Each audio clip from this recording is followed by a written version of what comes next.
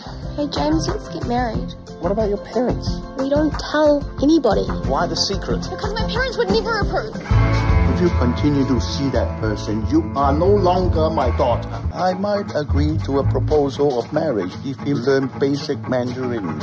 I managed to learn a new language in just under 6 weeks. Klingon is not a real language. Aren't you happy that I'm happy? I'm not coming to your wedding. I'll always be your daughter, Mum. This is the N to Z of film with Andy and Rajeev.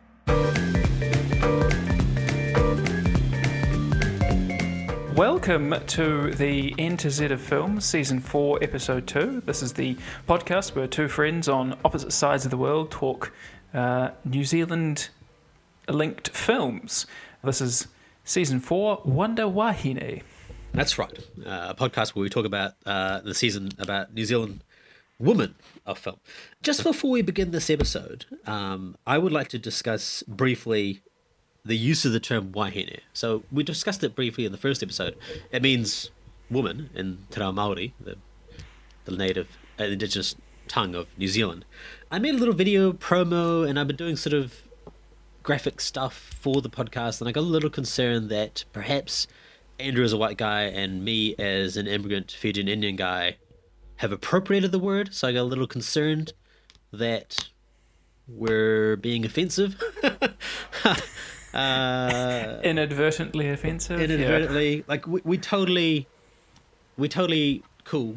We try to be cool, and we the title comes from Andrew. Pretty much everything we do in the podcast, not to lay blame at Andrew's feet, but is Andrew's idea, and I just go okay, and then run with it. That's right. Yeah, man, blame Whitey for everything. Jeez. And you came up with the title simply because it's punny and cool. Like I was like, yeah, that's cool. That's a cool title. Punny, and it relates, and it's yeah. But I got concerned, so I reached out to a few Māori people that I know, and all of them were like they were like, oh no, it's cool. Like, but their initial reaction is it's cool, and then some of them think about it for a while and wonder if it's not cool, and then they say, oh, maybe you should talk to this person. So I sort of end up on this circle ringing people. And the only real negative thing, and it's barely negative, was that one person said, a Māori woman filmmaker said that when she thinks of wahine, she thinks of Māori woman, as opposed to any other ethnicity. And I thought, oh, that's interesting. Which brings another problem to the podcast, because in this season we won't be discussing majority Māori woman filmmakers, simply for the fact that there is a problem with representation. There is not enough internationally renowned films being released. There's definitely talent. I've met them myself, but just the over-the-line push to get those films made just doesn't exist. Hopefully it's getting better. So, you know, the majority of our films will not be by Māori people. There'll be Pacifica, white people. We're talking about an Asian filmmaker today. So that was a little something I was a little concerned by. But then I thought, well, you know, when I was little, you learn bits of Māori. You know, you pretty much grow up with everyone saying kia ora as a greeting to you. And there's little bits, and hopefully it's getting more and more ingrained to the culture. It causes anger amongst certain people in the population. But wahine, angry old white men. that's right. But wahine, like, in my mind, has always just meant woman. It's interesting because I grew up bilingual. I'm Fijian Indian, and, you know, the word orit or larki, like, they mean girl or woman, but I don't think of that. When I hear those words, I don't think, oh yeah, Indian woman. I just think that's a word for woman. So it's really fascinating, like, about who owns words and what those words mean to people and how powerful they can be. So I think it's important that you check yourself when you're using especially when you're two straight middle class guys. I'm lower class. I'm lower class. Thank you very much. Lower class. Yeah. No, yeah. All right, exactly. Fine. You're lower class. I'm just a lower class kind of person. So I'm from the wrong side of the tracks, baby. Yeah. Don't call me baby. So we've decided to continue with it because it comes from a place of love. Like, it's nice to hear te reo in anywhere. The world. Yeah, exactly. Basically. Yeah. And hopefully we're not offending anyone. But if we are, you know, please get in contact. Like, we are willing to listen. I am, for sure. I don't know. Politely, please get in contact politely. I'm just aware of the internet and how people are on it. If there are people out there that are generally offended at us, I reckon they will be polite. Like when I get offended, I'm polite. Except for... unless they're angry old white people, then they are not polite. Yeah, but there's no need to be polite back to that person. So anyway. No. All right, that's out the way. So that was just weighing on my mind. So thanks for letting me talk about that. And fair enough. And it's strange for me because I'm out of New Zealand, and so I'm sort of a few steps removed from the conversation at the moment, and I know there has been a little bit of a conversation around the use of te reo in more public spaces, really. Like I understand National Radio have been using te reo more, and people have been upset by that because, I don't know, I guess they need something to be upset by. But I think it's always better to use it. So, and I'm hopeful to learn some more. It is better. I feel like it is better. I mean, the anger around is really fascinating. We should probably get onto our podcast, but my reaction when I don't understand te reo Māori, because it is an indigenous language of the country I live in, is not anger. My reaction is like, I don't know what's happening. I mean, Radio NZ is I should probably learn that. Or I mean, not even if I don't learn it, that's on me because I'm just a lazy guy that doesn't want to learn another language, perhaps. But it's never anger. It's always like, oh, that's cool. I wish I knew that. But that's on me. It's not on them. It's crazy to be angry about it. It seems crazy to me.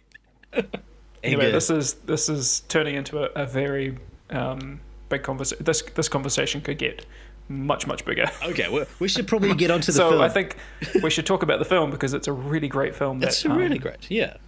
I mean, spoilers for, I don't know, my reaction, I guess, but it's a really great film. Yeah, spoilers. So I felt happy afterwards. Yeah. This film that we're talking about today is My Wedding and Other Secrets. Rajeev, do you want to hit us with a synopsis? I have a synopsis here. I wrote down several synopsises, but then I decided on this one that was from... I wrote this one down from the South Pacific Pictures website. It's like their... sales document. A Romeo and Juliet story with a Kiwi Asian twist. My Wedding and Other Secrets is a romantic comedy journey through a cultural minefield, navigating the divide between the traditional values of immigrant parents and the contemporary aspirations of their children in a new world.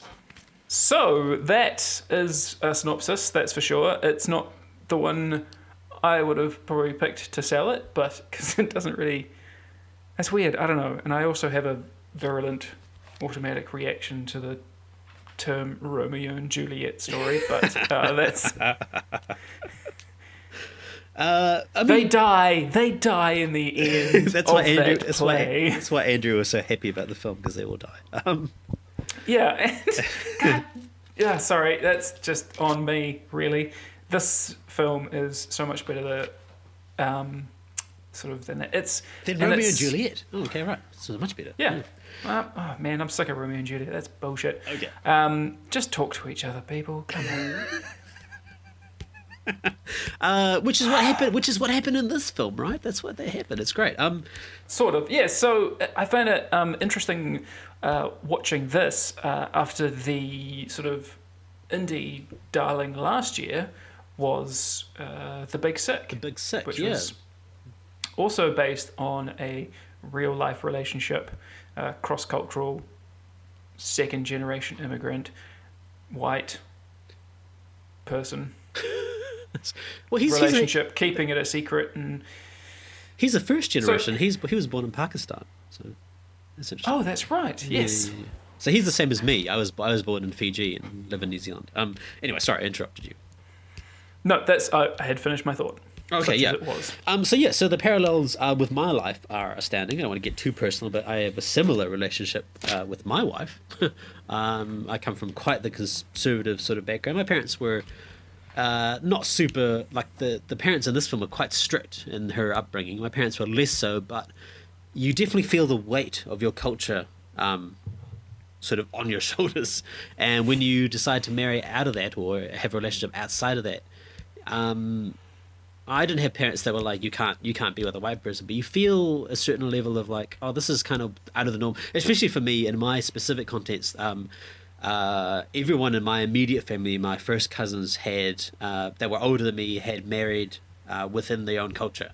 So I was kind of like the first in my immediate family that had married or had started dating someone outside of my culture. So that was kind of a weird thing where I didn't have the language or skills to talk about it. So it became kind of strange where it was kind of a secret in the way that it was in this film, but not because I was scared of reprisal, simply because I didn't know what I was going to do. So I felt like a lot of, like it brought up a lot of emotions for me, this film. Like I was watching going, yes, this is very, very relatable. I get this. This is weird. But everything turned out fine. My mum and dad love my wife, so it's great. Shout out to my wife. She's great. Roseanne Liang, who is the director of this film, is a Chinese New Zealander, essentially, right? Which is great. So it's great to see. I was going to bring up the fact that you brought out The Big Sick, and I was like, every now and then you get a film like that from overseas. You get like My Big Fat Greek Wedding, which is the sort of marrying of cultures, and you even further back you get Sidney Poitier and Who's Coming to Dinner, all that sort of thing. So it's nice to have a story like that, which is always cool, in a very local context. I was watching it going, hey, this is really relatable. Everyone speaks like me, and there's things that I recognize in the story, which is cool. I think in terms of The Big Sick, and I only want to mention The Big Sick because I feel like anyone listening to this who hasn't already seen My Wedding and Other Secrets, so international listeners perhaps, has seen The Big Sick, so they've got a context for it. Yeah. I related to this more, and I think that's quite a lot to do with it being a very New Zealand feeling film. Yeah. It's very much set in New Zealand, like down to the old getting married for the student allowance That's right. Scheme, which I can't remember if that was actually still a loophole when we were at university. I can't remember. Or not, which I feel is like when the events of the film when it's sort of set, even though it's not when the events in real life took place. They took place in the 90s when that was definitely still going on. And I remember that because it was a plot line on Shortland Street. So thank you. Doesn't get more Kiwi than that. Specific. Well, I think the original happened in 2004. So I think very close to when we were at university. Because the origins of this film are the fact that Roseanne Liang made a film called Banana in a Nutshell about her relationship with her white boyfriend, and how a documentary. That's right. How he was learning. He had to learn Mandarin in order to ask for, her hand in marriage, and they did get married in real life. I mean, and that was a film that came out in 2005. So, yeah, I guess a similar timeline, which is really fascinating. Like, this is a really interesting story. Like, the fact that film actually played at the New Zealand International Film Festival and is a subplot of the film we watched. Yeah, that's really weird because I also remember that film playing at the film festival. Yeah, me too. And John Barnett was in the audience, the producer from South Pacific Pictures, the company that I think makes Shortland Street, right? They make Shortland Street, don't they? Well, they made My Wedding and Other Secrets. Yeah. And he was in the audience, and he was like, yeah, hey, you made this doco about your life. Do you want to make it a feature film? And Roseanne Liang was like, sure. and did it, which is great. It's just a great story. So that's such a great story. I was like, wow, like...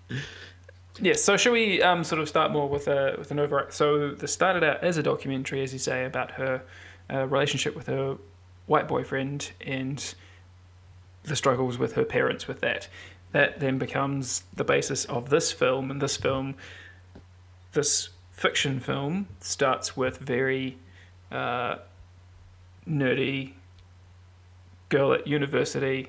I'm assuming it's kind of like the first day of university, joins up for fencing, is taking film studies, kind of the outlier in her family. Everyone else has done medicine or law, and meets very, very, very tall white man.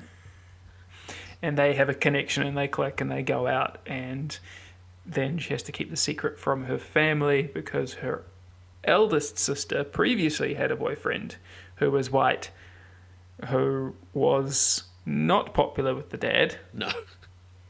She was threatened with being disowned, which is then why she feels she has to keep the secret, and things happen from there. And she's also, then ends up making a film she ends up making the documentary that the film is based on. That's right. It's just very cyclical. Whew. I think I've covered most things there. Oh, there's lots of stuff. That was one of my. I like this film a lot. 5 stars. But I have like a few criticisms. I think one is that there are quite a lot of things happening that possibly don't get resolved in a nice way, but that's the messiness of real life. But I wanted to talk about Roseanne Liang, because do you know much about her films at all? I've had a quick look about and see that she is doing pretty well for herself right now. She's doing all right, yeah. She hasn't made another feature film just yet, but I imagine that's in the works. Well, yes, because she is, let me get this right, she was recently named as a filmmaker to watch by Hollywood, by the Ellis Initiative. Yeah. So, she's getting noticed. Yeah, she's good. That was from, I reckon that's because of Do No Harm, which played in the film festival here last year, which is a great short film. It's about a surgeon that has to perform surgery, like that these gangsters break in and want to kill this guy, and she saves his life, but they are holding her daughter hostage. It's essentially a martial arts film set in a hospital sort of scenario, and it's quite cool. It does that thing that some short films do that I really hate, where it's not really a short film, it's kind of the beginning of a feature film. But I forgive this one because it's really cool. It's really, really cool. Like, it's super well shot. It feels like the action film that her character in this film would have liked to have made. Yeah, for sure. And I hope that is where it comes from. Like, she always wanted to make one, and she made one, and it's cool. So hopefully that develops into a feature that I would totally watch. But before that, like one of her previous short films, she made a few, but one of the previous ones that I think was released 2004, 2008, which is one of my favorite New Zealand short films ever, is Take 3. Have you seen Take 3? No. So Take 3 is about three. It's got Michelle Ang, and it's got the older sister Caitlin Wong in it, and another actress whose name I've forgotten. But they play three. I think I remember this coming out. Right, yeah. They play three aspiring New Zealand Chinese actresses going for auditions in Auckland for various TV shows and movies. And the cliche of the Asian characters they have to play in all these auditions just get worse and worse and worse until all three of them are in just like totally like doing stereotypes of Asian accents to the farcically to the extent where the casting director gets annoyed even though he has asked for these Asian stereotypes. Oh, God. It's so great. Like, it's one of the funniest. I mean, if that was all Roseanne ever made, I think she should be happy. It's fantastic short. So I'm really looking forward to seeing whatever she does next, because she's cool. She's makes some cool stuff. Well, and I actually also thought you would have a connection to this as well, because her character in this is the one in film class who's talking about the crazy genre films and not the wanky wanker up the back. Who, man, I want to smack that guy in the face. Eric, who becomes a sort of buddy later on. I mean, you'd have a similar connection to this, wouldn't you? Because I wrote that down exactly, like the pretentious film nerd. And I remember this because I think it was in production or some sort of class that we did. I don't know whether you were there, but I'm pretty sure you were there. But I remember listening to all these wankers talk about these things, and I remember thinking, I should probably change my 3 films that I'm going to say, but I didn't. I still said hard-boiled John Woo's 1992 action film, Vertigo, which I guess is a bit wanky, but it's a super cool film, and Once Upon a Time in the West, which is a Sergio Leone Western, as opposed to, I don't know, something by Kurosawa or... Well, Kurosawa's pretty cool, but like, I don't know, the French Nouvelle Vague or something. Like, I just remember that. Yeah, I remember that in the class sitting there going, who are these wankers? Stop it. And also this guy specifically mentions, like, because she says, when I grew up I wanted to be R2-D2, and she talks about her love of Star Wars. And then the guy, Eric, he goes, like, he talks about like a Spielberg and Lucas ripping off the masters, like Kurosawa and stuff. I'm like, those guys are all buddies, man. Like everyone references everyone else. Like Kurosawa is referencing John Ford. He loves westerns, man. Like, your idols are just the same. They're just making popular cinema. Just don't be a dick.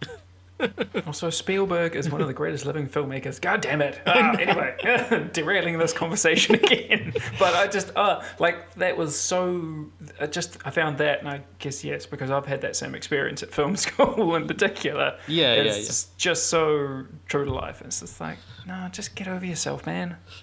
I mean, it's fine. If you don't like things that other people like, that's fine. You know, we get that fine. more and more. Just don't be a dick. Yeah, but just don't look down on it. Yeah. And don't look down on it for the reasons that he gave. I'm like, those are terrible reasons. These films all reference each other. Anyway. But I'm glad that you brought that up, because I was watching it going, wow, so relatable. Like, this is an exact scenario that I have been in.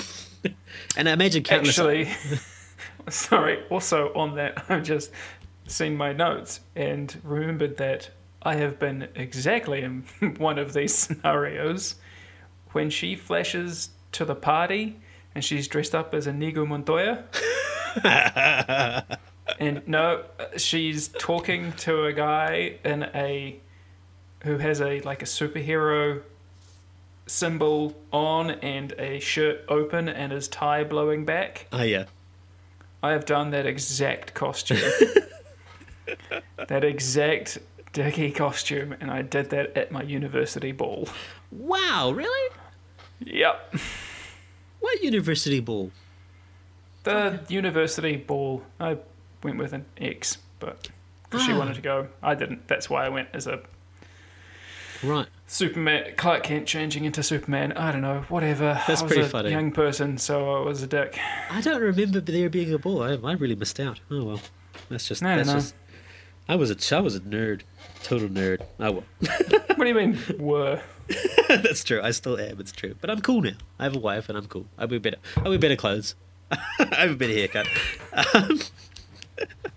This film won several awards. It won Best Screenplay at the New Zealand Film and Television Awards, and it won Best Actress, Michelle Ang, which I thought would be a nice way to segue into Michelle Ang's career, which is fascinating because she relates directly to our previous season, right? Oh, yeah, so you mentioned the fact that she was in Fear the Walking Dead starring New Zealand's own Cliff Curtis? Cliff Curtis, who was in season 3. If you ever listen to season 3, it's still available on wherever you listen to good podcasts. She started off in a web series that was a tangent to Fear the Walking Dead called Flight 626 or something. And now she's main cast. She's main cast on Fear the Walking Dead, which is great. Well, because she's so good in this. She is great. She's so sweet, and the chemistry that those two have... It's real. It's so good. Like, I noticed some of her T-shirts, and I kind of want to go back and watch it to see the T-shirts, because they often had hearts, sort of, or a heart theme on them, and I wonder if there's some really good costume choices going on there that I sort of... I would catch it every once in a while and go, oh, yeah, that's, but then get caught up in the rest of the story, so then didn't... Right. Yeah, I didn't notice that. Didn't sort of follow on through that thread. She really is, really believable in that role. I really thought she was a nerdy, awkward, sort of self-preoccupied girl. And then watching clips of her from Fear the Walking Dead, I'm like, whoa, she's totally badass. So that's she's got some great chops on her. I want to note that she was in The Tribe. Remember The Tribe? New Zealand. Oh, dip! She was! New Zealand children's television show, which every chance I will ever get, I'll point out that you were on that show as well, Andrew, as the young person. An extra, not even a featured extra. You were a featured extra. You were like the casino owner guy. Anyway, I didn't have any lines, so. She was also on McDonald's Young Entertainers, another New Zealand TV show that we had, which featured young people being forced to sing and dance for the New Zealand public. Outrageous Fortune and another New Zealand sort of crime drama, which is quite a good show. And thing that I like the most about when I look her up on IMDb, hopefully she's not listening to this, she was in a Big Mama's House sequel with Martin Lawrence. Big Mama's House 2. That's right. It's a weird thing, but sure. Take jobs we can get them. It's great. Yeah, gotta work. If it was me, I'd be pretty happy that I acted in a movie with Martin Lawrence. Martin Lawrence is cool. You know. Oh yeah, we all remember Blue Streak. So Blue Streak. Blue Streak and Bad Boys. So she's great. I Yeah, really believed her. So her best actress, I can win is. I can easily imagine that. We never talked about box office yet, but I can't really find figures. But the New Zealand on-screen website, which is a really great resource for New Zealand film stuff, says that it had a strong box office with several 5-star reviews. So hopefully it made lots of money for the filmmakers involved, which would be good. Yeah, and it's just to touch on her character more as well. I think Roseanne didn't gloss over herself. Sort of in this fictional version of herself, she is really stubborn, and there's a certain point in the film where you don't side with her anymore. That's really fascinating because it's such an interesting choice. I think it's a really, really good choice to have made at that point. Because it's in terms of screenwriting, thought, blah blah. It gives her lowest point at also what should be her highest point.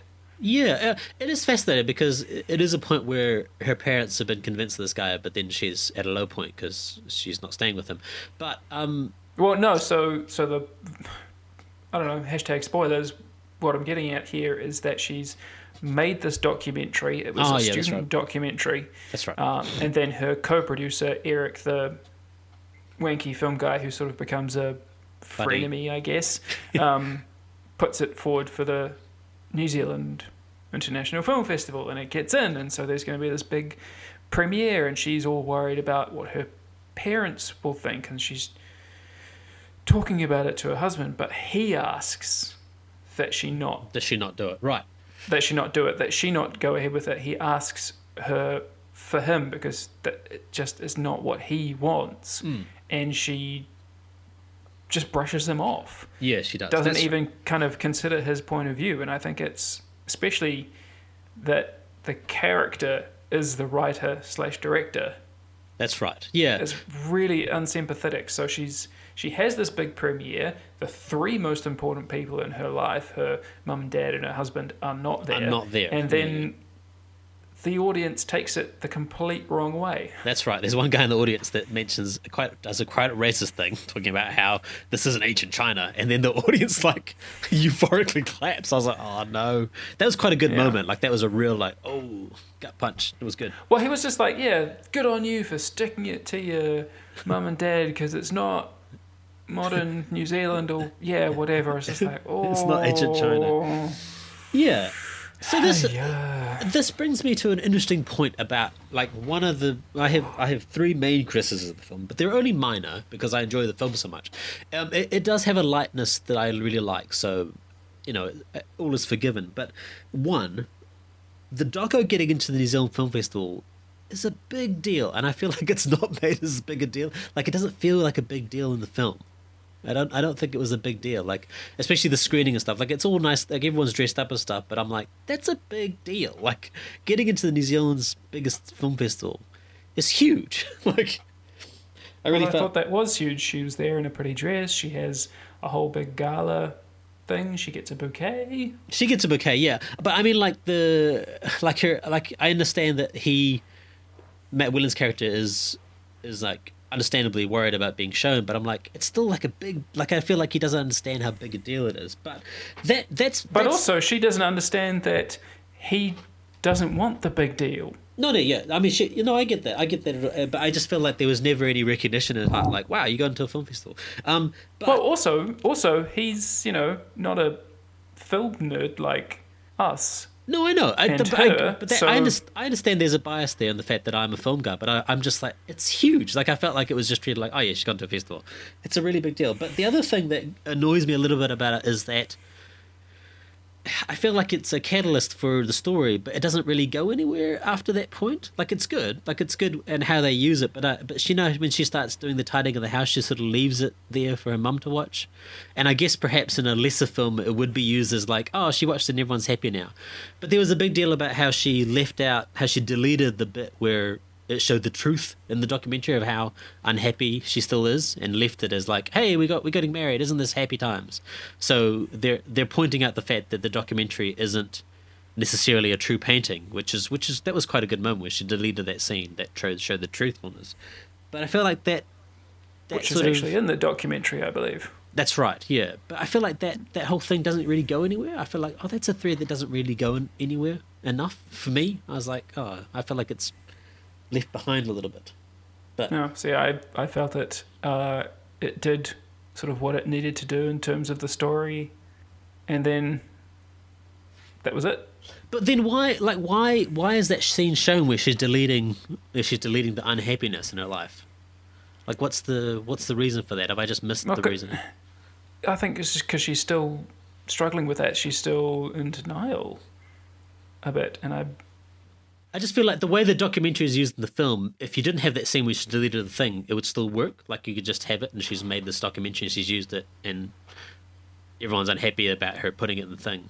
But, and also, there are shots in it where she does put her mother in it and stuff. I'm like, then that's nice. But the parents, as far as we can tell, never watched the film. Like, it's never brought up, which I thought I would be interested in that. Like, I was like, isn't that something we want to see? That's all. That's all good.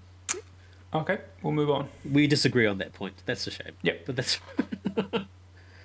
What was I going to say? There are other points in the film where I feel like you're not supposed to side with her, like that thing where she finally decides to move in with him. But before that point, she is having a hard time with it. It's interesting because my wife at the time was kind of like, that's, I would have broken up with her weeks ago, but I still felt like I was on her side, and I was wondering if that's because I'm an immigrant. I wonder if that's because I'm like, her parents are really strict and family is so important. But what did you feel at that point, Andrew? I was just curious. Oh, when he was getting fed up with her not staying over and... Yeah. That specific moment, yeah. Did you feel like she was clearly in the wrong, or did you feel some mixed emotions about that? Mixed emotions, because I felt for her just rock in a hard place, really. Right. Yeah, okay, cool. I got a little frustrated more with him, actually, like, just see that this is difficult for her. I know it's tough to do because it's not your culture, but also he's obviously a good guy and obviously trying, and this is frustrating for him. Because he wants to be with the woman that he loves. But, that's right. I mean, also from her side, she doesn't want to be disowned, i.e. lose her parents, her family, but she also wants to be with him. That's right. Yeah. And that's kind of true to the real life story, but also it's a really good character bind for her to be in. Yeah, okay, that's good. Well, we're on agreement there. The disownment is something that I was really like, wow, that's big, being disowned. Caitlin, what's her name? Sorry, Caitlin Wong, who plays Susan, the older sister who was disowned. Now, she has this relationship with... She wasn't disowned. She wasn't disowned. The threat of being disowned. Threatened. She was threatened. Well, she wasn't disowned because she broke up with her boyfriend, her white boyfriend, who ends up dying, right? Like, without her knowledge, and there's a funeral and she misses it. Now, that is a big catalyst in the story for where we go, where the truth comes out essentially at the dinner table. That was heartbreaking. Like, I was looking at her performance and I was like, because imagine if that was a real thing that happened. Man. It was a real thing that happened. Was it? Yeah. Was it? In the documentary? Yes. Oh, have you I not seen that. I have, but years ago. I don't remember it at all. I don't remember it at all. Right. See, I started watching it after this film. It was like, this is amazing. I need to watch the documentary now because I missed it at the film festival. And yes, very, very sadly, her sister, Renee, moved to Sydney and he moved with her, and then the relationship was ending, but he died. Right. I thought that, because I read about her Renee's partner dying, I thought they were together and it was all good with the parents. So was it in the same way that it was in the movie, where the parents disowned? No, not quite. Okay, cool. But that was something that I was like, that was my other. So, sorry. Because it just made me think this is such an interesting film in that it is such a sweet and funny and emotional just story on its own, like just this little bit of it, but then it has pulled and sort of changed as you do when making a fiction film from real life, and it's that interesting mix of fiction and fact sort of thing, because they've condensed the main relationship down, obviously, because I think they were together for 80 years, right, in real life before all of this, so it's quite a bit more difficult to film 8 years worth of of happenings. That's right. I read a really great review on the Welly Woman blog, which is highly recommend. It's about women filmmakers in general in New Zealand, with Roseanne and the screenwriter that she worked with, Angelina Liu, where they both sort of mentioned that real life got in the way. Like the real life events got in the way of writing the screenplay. They put in as much as they could of the real life because it's a very interesting story, but as you do, you have to take artistic license where you can to make it fit into a nice 3-act structural way of telling a story, which is good.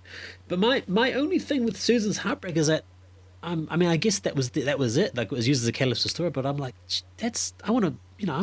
what's the story there? I want to know more about that. Like, does she get closure with her parents? Do they discuss it? Like, I just felt really bad. Like, I felt like she's at the dinner table crying, and I was like, oh man, that sucks. Like, it's the worst. Yeah, it is. But I mean, it's also this.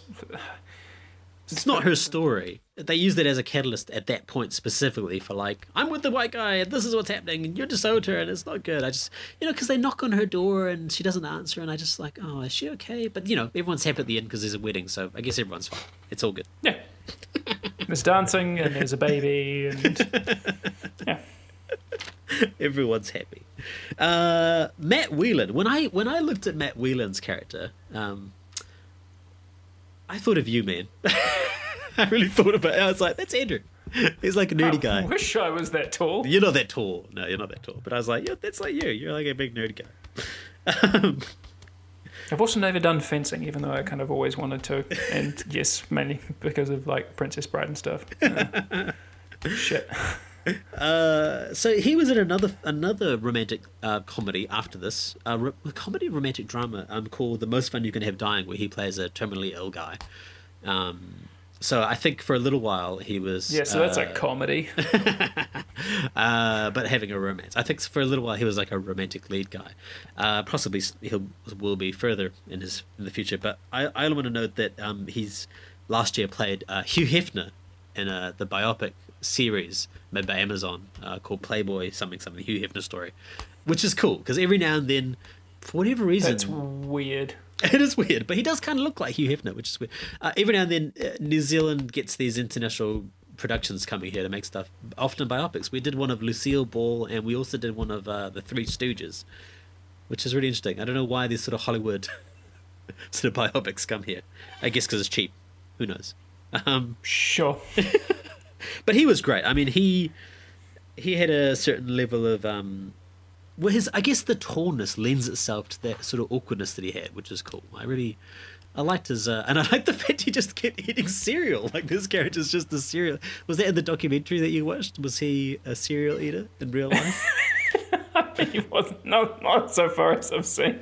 It's so good. I was just like, and then he's walking down the street with her and the beautiful sort of yellow leaves, and I'm like, I suddenly realized, oh, he's eating cereal out of a box while they're walking down the street. I was like, what is it with this guy and Weet-Bix? Yeah. Well, it was. I mean, so that was. I think probably also potentially like the T-shirts. Have to go back and watch, but the film opens on. That's right. Her eating Weet-Bix and spitting them out, but then seeing she could get a laser sword if she collects 5 barcodes, so dips them down the thing. It's like, that's great. Ties in. And then when she... this is one of the other things I really like about this film, is that she fucks up, and so she has to woo him. That's right.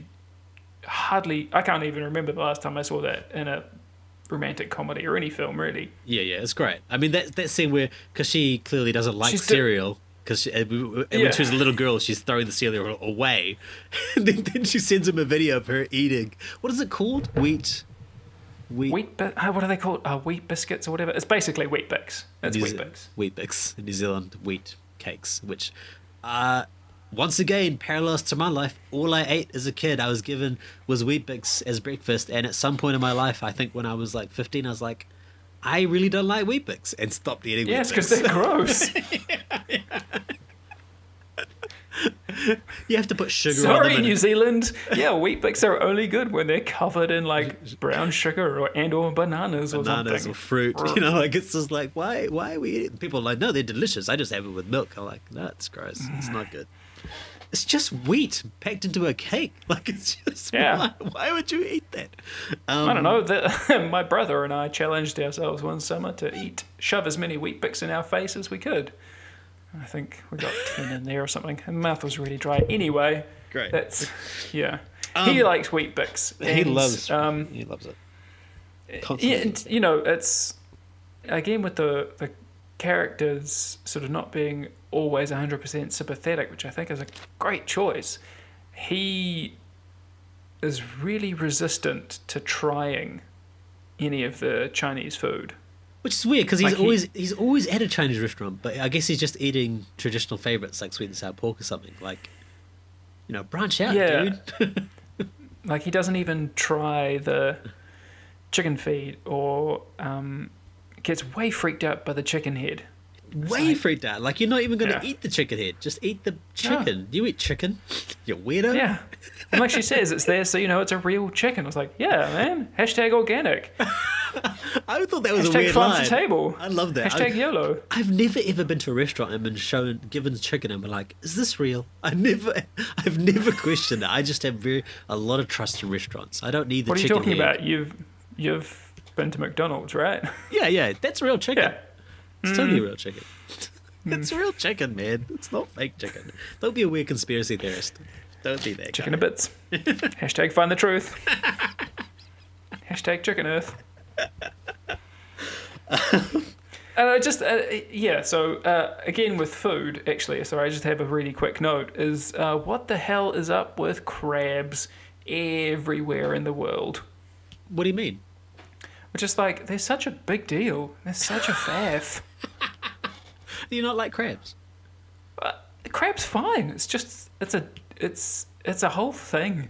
Everywhere in the world. I mean, they're a big deal in this film in particular because he's got to bring a bag of live crabs to sort of even get in the door. But I mean, like, when I was living in Cayman, like, crabs and lobster was all over the place. You got the crabs up the east coast of the United States. Crabs are a big thing here in Guernsey. Like, oh, okay, that's interesting. You sound sick of crabs. Growing up with Andrew, I remember not Andrew sick of crabs. You sound angry about crabs. That's what you sound like. No, you sound like you're angry about crabs. Like the way it's just a funny, like, particular thing, but also an internationally particular thing, if that makes sense. I guess so. Growing up, you were always angry about corn. You didn't like corn. I don't like corn because corn's gross. Yes, okay. Specifically crabs. Growing up Indian, we're from Fiji, and I guess when you're in Fiji, crabs are more readily available than they are in New Zealand. And when we were in New Zealand, like if Dad brought home crabs when I was young for Mum to make into a curry, that was a big deal at our house. Like, oh, yeah, cool, we're having crab for dinner. This is great, It was like a treat, I guess. I'm not entirely sure if that's the case with other people in New Zealand, but it was definitely a treat for me. And even now... I can't think of a time that we had, crabs for dinner. Right. When I was growing up, but I don't know. Interesting. Yeah, it's just a weird sort of tangential thought. It was interesting. I love the fact that you brought up like a Jerry Seinfeld-esque, what's the deal with crabs? Because I was going to... Because when you start... Because when you said food, I was like, oh yeah, this is good. Andrew's going to bring up the point that I'm going to bring up, which is very specific to the film, and that food is love, right? Like, we go to... Instead, I just went on a rant about crabs. I'm sorry, everyone. So great. I obviously have issues. It's so great. But yeah, I mean, I love crabs. They're great. Crabs are great, yeah. But there used to be like crabs that would like come up from the beach when we were living in Rarotonga, and they'd climb the coconut trees. You're still talking about crabs. deal with I it. know. I'm sorry. Yeah, but food is love, and that whenever I go to my house, my traditional Indian parents, for dinner every Sunday, because I'm a good Indian son, that's what you're supposed to do, and it's this huge banquet essentially of food, and my wife's like, your mum shows you love by the food, and I was like, yeah, I guess she does, and I think that's quite a traditional Asian thing. And it's really apparent in this film. I mean, it so much so that it's not even a subtext; it's the text where she explains, to the audience that you make my favorite, and it's because you love me. And it is like almost every scene where she comes home, it's just like, food. Have you eaten? Why haven't you eaten? You should eat something. That's my mum. That's my mum, man. My mum's like, have you eaten something? Oh, you haven't eaten anything? I'll make you an egg. Let me make you an egg. Let me cook you an egg. I'm like, I'm okay, mum. I don't need to eat. I'm good. But it's because they love you. That's great. Yeah, I think similar thing with my parents, except it was just cold sausages in the fridge. If you want, help yourself. Which is great. Cold sausages is fantastic. Cold sausages anyway, is great. It's interesting that we're getting very personal with this film, because this is a very personal film. It's very personal. I mean, it's that thing where, like, if a film is made with love, you could feel it, and it is. I mean, it comes from a place of a real place, which is great. It's authentic. Like, all the things that I complain about are only minor. I think it's a really great film. The lighting, there's something that I really like. I like the cinematography. It was there was this great quote in the New Zealand Herald, because I was trying to put it into words, and I was like, oh, this is what it is. Its breezy confidence is reflected in its bright colour palette, and that's the sort of thing. Like, everything is like lit with fairy lights, or they're out walking down the street, and there's beautiful orange autumn leaves falling behind them, or there's like the party at the end, which is all sort of lanterns and stuff. Like, it has a beautiful light colour palette, which is nice. On that, there's that moment when they're on their first date in the restaurant, and she's sort of gazing at him with the typical falling in love gaga eyes, and there's that little there's a little touch sort of just behind his head. It's quite subtle, but you do notice it. It's just this little kind of, what would you call it, like a little spangly bit. Like a key light. I don't remember the specific. No. It's just like a little couple of golden flashes of like lovely light. Okay, right. Which is obviously sort of signifying her falling for him. Right. Yeah. And then you don't see that again until the very, very end of the film, when they're dancing at their wedding and the camera comes up. It's literally the final shot. And there's the lights of the wedding and everything, and then there's that spangly light coming back in. That's right, and then it fades out, and it's part of the credits, right? The golden flecks. Yeah. That's true. Very good spotting, Andrew. My favorite. Don't call me Eagle Eye James for nothing. No one calls you that. It's starting. You're starting it. Yep. My favorite shot in the whole film is when it's one of the times where she's at his place. I think it's the time when she finally decides to go there. I should have noted when it was actually, but it was a moment that sort of was like, oh shit, that's a really great shot where she goes to lay her head down on the pillow and the camera goes with her. It's a beautiful shot, and it sort of stays on the pillow, and then it fades out, and they're both gone from the pillow. Actually, I think the next shot is them getting ready. I think it's like near the end of the film. They're getting ready for their wedding. That's right. Yeah. So that sort of stuff is really great. It's a guy called Richard Harling is the DOP, and he was also the cinematographer on Banana in a Nutshell. He's mainly done New Zealand television, but I'd be keen to see his stuff on the big screen again. I think he did Banana in a Nutshell. So is he the wanky film student character? Maybe. It's not the same guy. He's not. No, it's not the same. No, I think that's probably not who he is. No, but maybe they're friends like that. Maybe they were frenemies at university. That's a good term, frenemy. I was trying to figure it out because I was kind of like, oh, are they buddies now? I guess they're frenemies. Like, there's that point where his haircut changes so dramatically it threw me for a loop. Did you notice that? I was just like, yeah, it changed. I was like, oh, yeah, he got a haircut. Good. Yeah. But I was like, who is this guy? Who the fuck is this guy? But I guess people's haircuts change at university. That's good. Now timelines is interesting because you said, I guess it's her first day of uni, right? It sort of felt like that because there's all the clubs are out and they're trying to recruit. I completely agree. And then she's her first class and she's like why she wants to get into film and those sorts of things. And then at the end, a friend of me, Eric, seems to have gotten some sort of a internship at a company where he is making corporate videos, which is what he derided at the start. And he's like, and also she's working on a Power Rangers type series where that's right. Funnily enough, one of the Asian guys she keeps running into during the film, he was on Power Rangers. That's right. Everyone was. I think Michelle Yang might have been. Because that international listeners, Power Rangers is filmed in New Zealand, in case you didn't know that.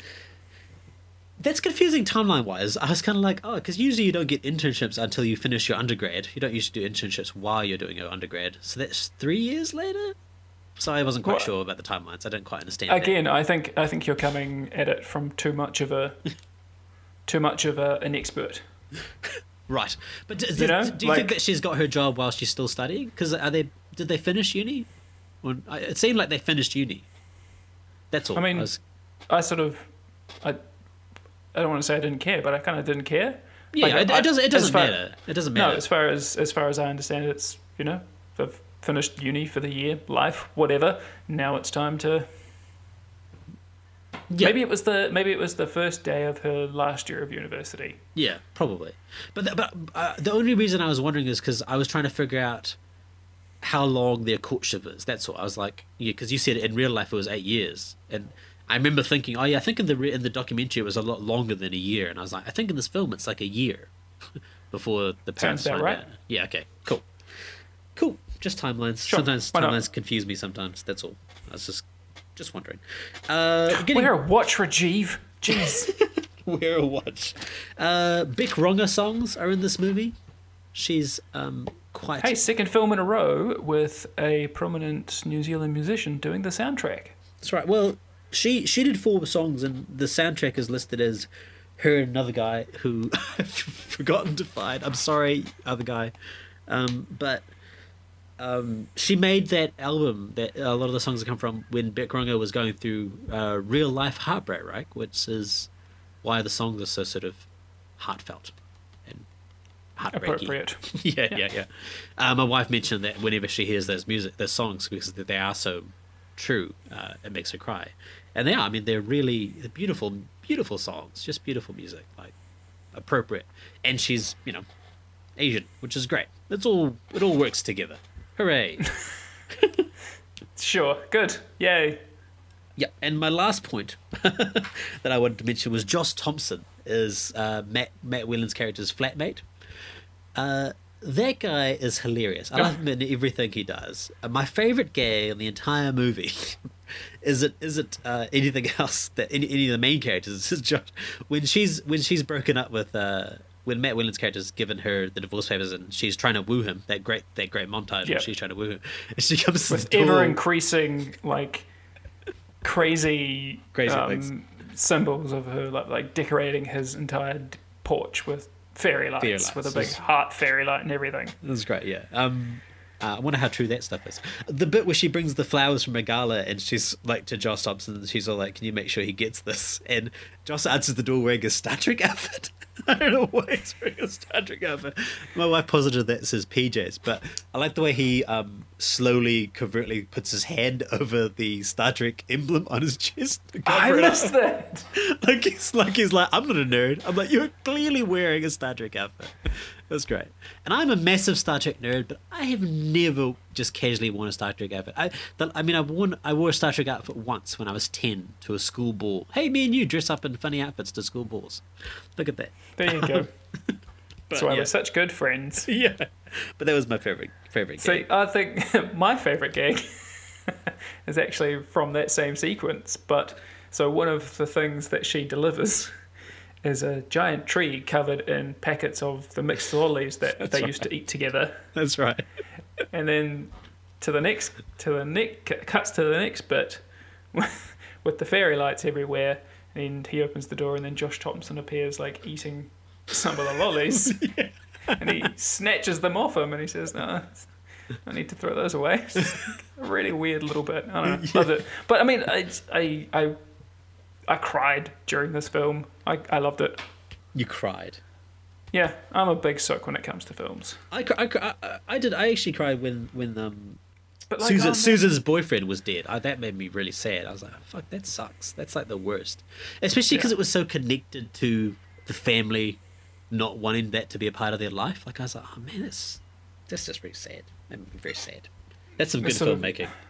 Yeah, and I couldn't help thinking like, oh, because in terms of the film, like he left because she, partly because she broke up with him, and so he sort of died because of them, sort of thing. Could be, yeah. Could be. But no, like when she's... This is the scene where she has tried to make her mum her favourite abalone. That's right. Yeah. And she's talking to her mum, and her mum is just... And it's just a static shot, and they just hold it. And it's purely those two performances and those characters and those actresses. Oh man, her mum is great. And it just... I don't know, something about it just... Her mum is delivering... Got me in the feels. Her mum is delivering such a great performance. I was like, this is a really subtle but beautiful performance. And I just thought, oh, this is some New Zealand Chinese older actress they found at some community theatre or something, and they're just directing the shit out of her and getting great work. Her mum is like Hong Kong actress supreme. Like she was in a 1966 martial arts movie called Come Drink With Me, which was then referenced and homaged in Crouching Tiger, Hidden Dragon when they cast the same actress, Tsang Pei-Pei, as Jade Fox, a woman who throws blades like she did in her 1966 film. I mean, these are really big names. That's awesome. Yeah, I was like, oh right. And I read an interview with Roseanne Liang where she was like, yeah, we wanted to make sure we cast them not necessarily for an international audience for sales or anything, but because she wanted to make sure she had the authentic Cantonese accent when they spoke English in the performance, as opposed to New Zealand Chinese or Australian Chinese, which wouldn't necessarily have that level of skill, perhaps, and also accent. Same with Kenneth Tsang, the guy that played the father. He's in... I have to go and rewatch these, but one of my favourite filmmakers, John Woo, he's in like A Better Tomorrow 1 and 2, The Killer, and Once a Thief, all directed by John Woo in prominent roles. He's also in American films such as Rush Hour 2, Die Another Day, and The Replacement Killers. So these are like... I was sitting there going, wow, these older actors, because usually you can watch New Zealand films and you can see sort of older, sometimes the old actors are like not super professional actors, and I was like, these guys are really good. This is some good directing. Yeah, I mean, and just her performance was just really subtle, because when totally it becomes, subtle. When they, win over her dad, but then it's her mum that is refusing to accept things. Exactly. It's a surprise, but it's also not.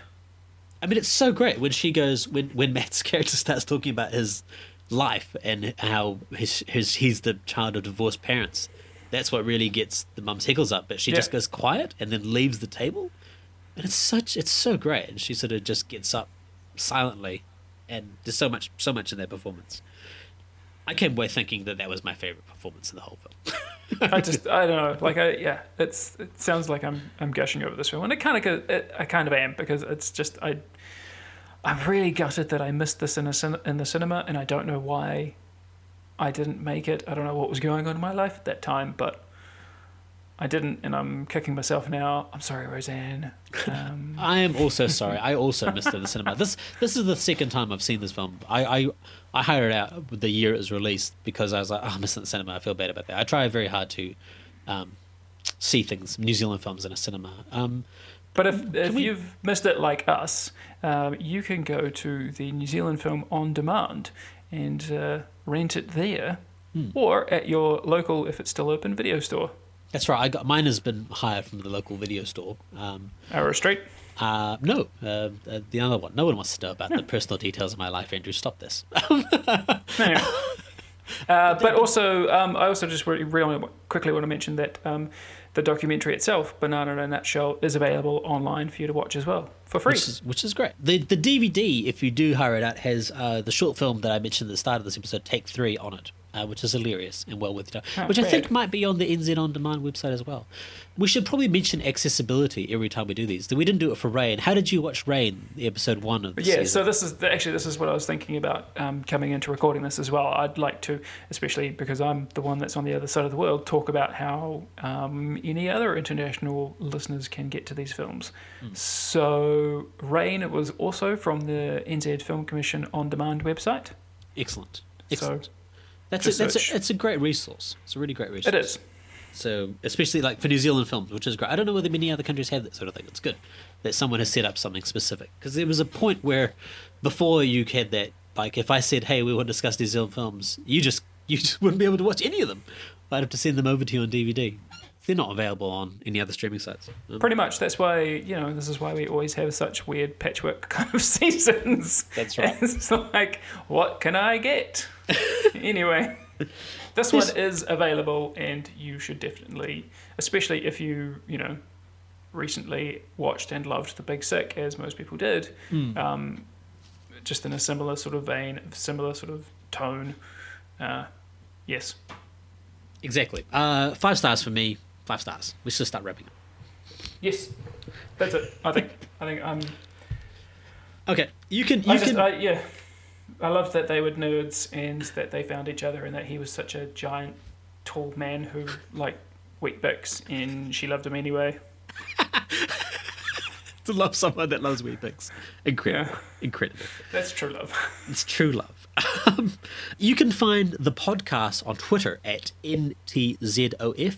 You can find us to listen and wherever you listen to good podcasts. And you can find me on the Twitter at Rajeevfilm, RAJEEVFILM. Please rate and review. We'd really appreciate that if you listen on iTunes. You can go to SoundCloud and comment on the tracks specifically. Where about you? What about you, Andrew? Where can they find you? You can find me on the... God, I was going to say LinkedIn again. That's wrong. We'll post that on Twitter. Letterboxed. Yes. Jesus Christ. I'm a mess. Yes, you can. I'm on Letterboxd and Instagram at AndyJames_Inc. And also the Twitter. And the Twitter at the same thing. Big shout outs to Jeremy Veal, our audio engineer. He's amazing and makes us sound amazing. Thank you, Jeremy, for all your hard work. Thank you, Jeremy. We'll be back in a couple of weeks with another episode. See you then. Ka kite.